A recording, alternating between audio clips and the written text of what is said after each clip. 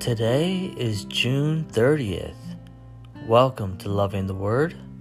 I am Reggie. It is great to be here with you today. We will be continuing in the book of 2 Samuel, and we're in chapter 13, verse 1 through verse 39 to begin with. David's son Absalom had a beautiful sister named Tamar. Sometime after this, David's son Amnon fell in love with her. Amnon was so worked up that he made himself sick because of his sister Tamar. She was a virgin, and it seemed impossible for Amnon to do anything with her. Amnon had a friend named Jonadab, who was a son of David's brother Shimeah. Jonadab was a very clever man. Jonadab said to Amnon, "Why do you, the king's son, look so tired every morning?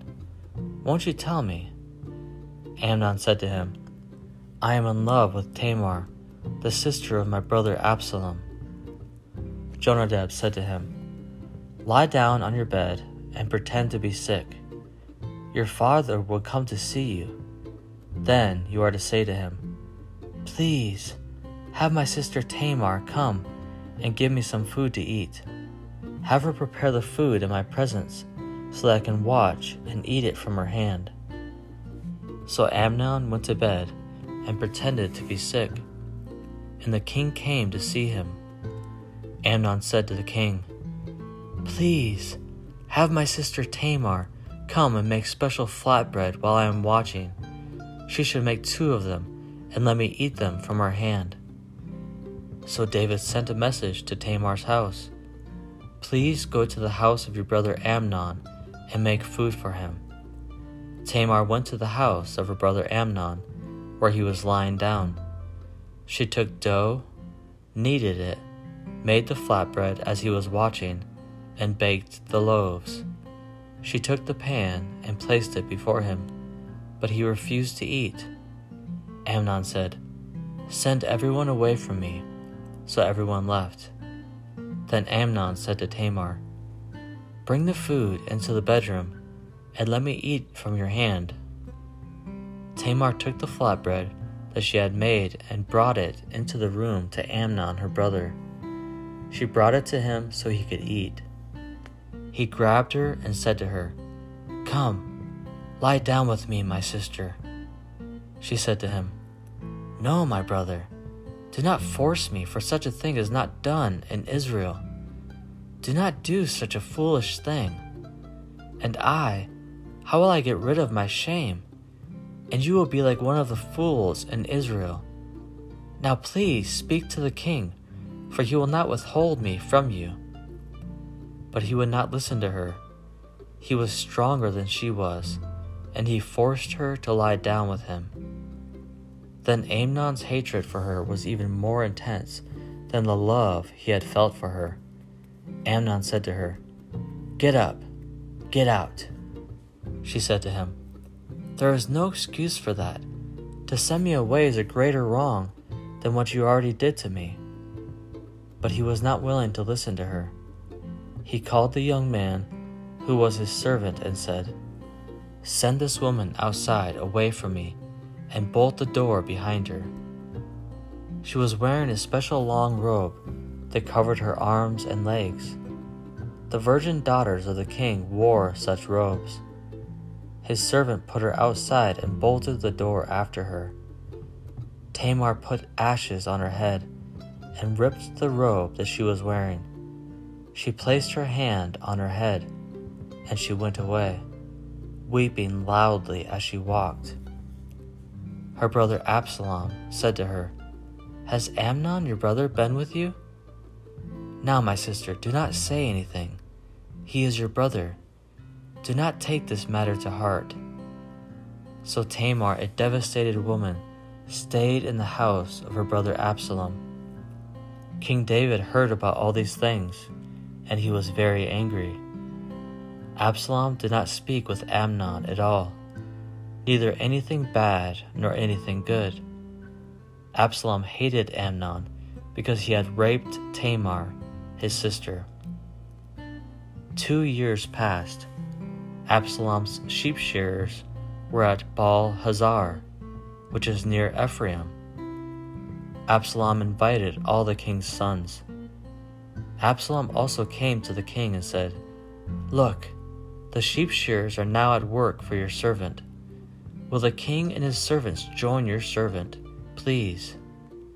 The king said to Absalom, "No, my son, not all of us will go. We do not want to be a burden to you." Absalom pressured him, but David was not willing to go, though he did give Absalom a blessing. So Absalom said, "If not, can Amnon my brother join us, please?" The king said to him, "Why should he go with you?" But Absalom kept pressuring him. So David sent Amnon and all the sons of the king with him. Absalom commanded his servants, "Pay attention to me, and when Amnon is feeling good because of the wine, I will say to you, 'Strike Amnon.' Then you are to kill him. Do not be afraid, I am the one who has given you the order. Be strong, be brave." Absalom's servants did to Amnon exactly what Absalom had commanded. Then all the sons of the king got up. Each of them got on his mule and fled. While they were on the way, news reached David. "Absalom has killed all the king's sons. There is not one of them left." The king got up, ripped his clothing, and lay down on the ground. All his servants who were standing nearby also ripped their clothing. Jonadab, the son of David's brother, Shimeah, responded, "My lord should not say they have killed all the young men who are the sons of the king, for only Amnon is dead." This is what Absalom has been planning from the day Amnon raped Tamar, his sister. Now, my lord, the king should pay no attention to the report that says, "All the king's sons are dead," because only Amnon is dead. Absalom fled. The young man who was serving as the watchman looked up and saw many people coming down the road west of him, along the side of the mountain. The watchman came and reported to the king, "I see men on the Horonaim road, along the side of the mountain." Jonadab said to the king, "Look, the king's sons have come. It is just as your servant said." When he was finished speaking, the king's sons arrived. They raised their voices and wept loudly. The king and all his servants also wept very bitterly. Absalom fled. He went to Talmai, son of Ammihud, the king of Geshur. King David mourned every day because of his son. Absalom fled and went to Geshur.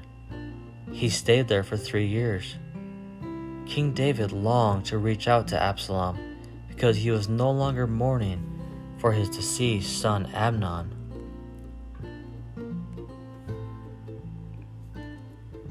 John chapter 17.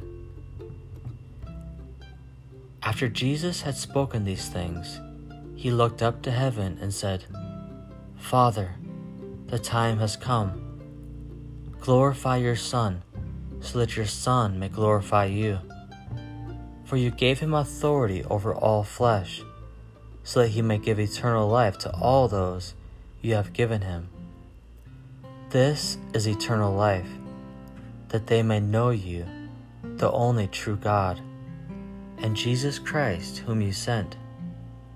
I have glorified you on earth by finishing the work you gave me to do. Now, Father, glorify me at your own side with the glory I had at your side before the world existed. I revealed your name to the men you gave me out of the world. They were yours. You gave them to me, and they have held on to your word. Now they know that everything you have given me comes from you. For I gave them the words you gave me, and they received them. They learned the truth that I came from you. They believed that you sent me. I pray for them. I'm not praying for the world, but for those you have given me, because they are yours. All that is mine is yours, and what is yours is mine, and I am glorified in them. I am no longer going to be in the world, but they are still in the world, and I am coming to you. Holy Father, protect them by your name which you gave me, so that they may be one as we are one. While I was with them, I kept those you gave me safe in your name. I protected them, and not one of them was destroyed, except the son of destruction, so that the scripture might be fulfilled. But now I am coming to you, and I am saying these things in the world, so that they may be filled with my joy. I have given them your word. The world hated them, because they are not of the world, just as I am not of the world. I am not asking that you take them out of the world, but that you protect them from the evil one. They are not of the world, just as I am not of the world. Sanctify them by the truth. Your word is truth. As you sent me into the world, I also sent them into the world. I sanctify myself for them, so they also may be sanctified by the truth. I am praying not only for them, but also for those who believe in me through their message. May they all be one, as you, Father, are in me and I am in you. May they also be one in us, so that the world may believe that you sent me. I have given them the glory you gave me, so that they may be one, as we are one. I and them, and you and me. May they become completely one, so that the world may know that you sent me and loved them even as you loved me. Father, I want those you have given me to be with me where I am, so that they may see my glory, the glory you gave me because you loved me before the world's foundation. Righteous Father, the world did not know you, but I knew you, and these men knew that you sent me. I made your name known to them, and will continue to make it known, so that the love you have for me may be in them, and that I may be in them.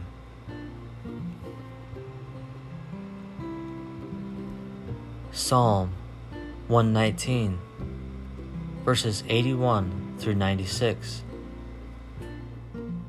My soul is worn out as I wait for your salvation. I wait confidently for your word. My eyes are worn out as I look for your sayings. I say, when will you comfort me? Though I am like a wineskin in the smoke, I do not forget your statutes. How many days does your servant have? When will you inflict judgment on my persecutors? The arrogant dig pits for me. This is against your laws. All your commandments are trustworthy. The arrogant persecute me wrongfully. Help me.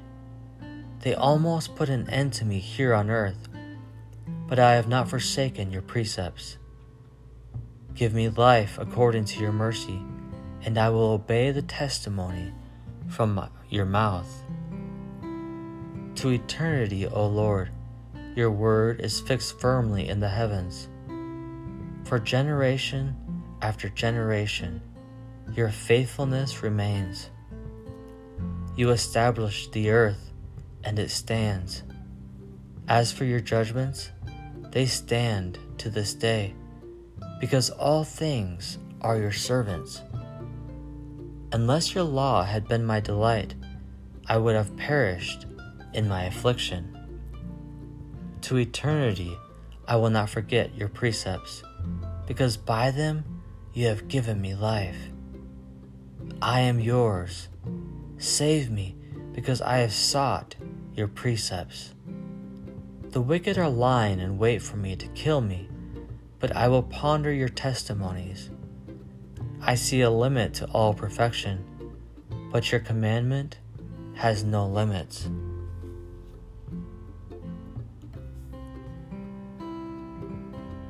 Proverbs chapter 16, verses 6 and 7.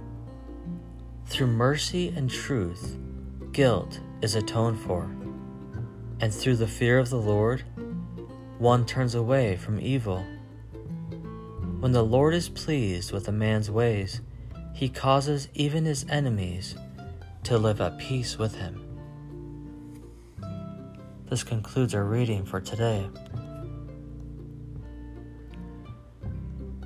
Dear Heavenly Father, thank you for this new day.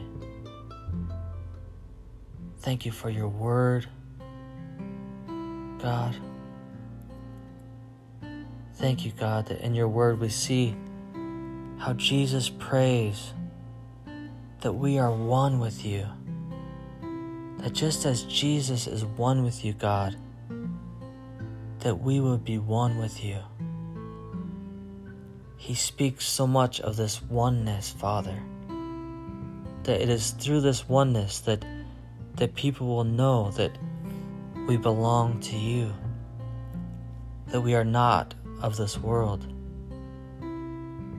but we are of a heavenly kingdom, an eternal kingdom, and not an earthly kingdom. Father, right now we just pray that we would have this oneness with you, Holy Spirit.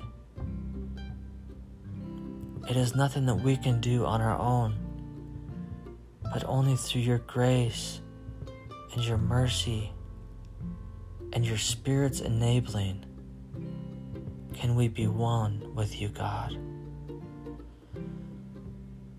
So come, Holy Spirit.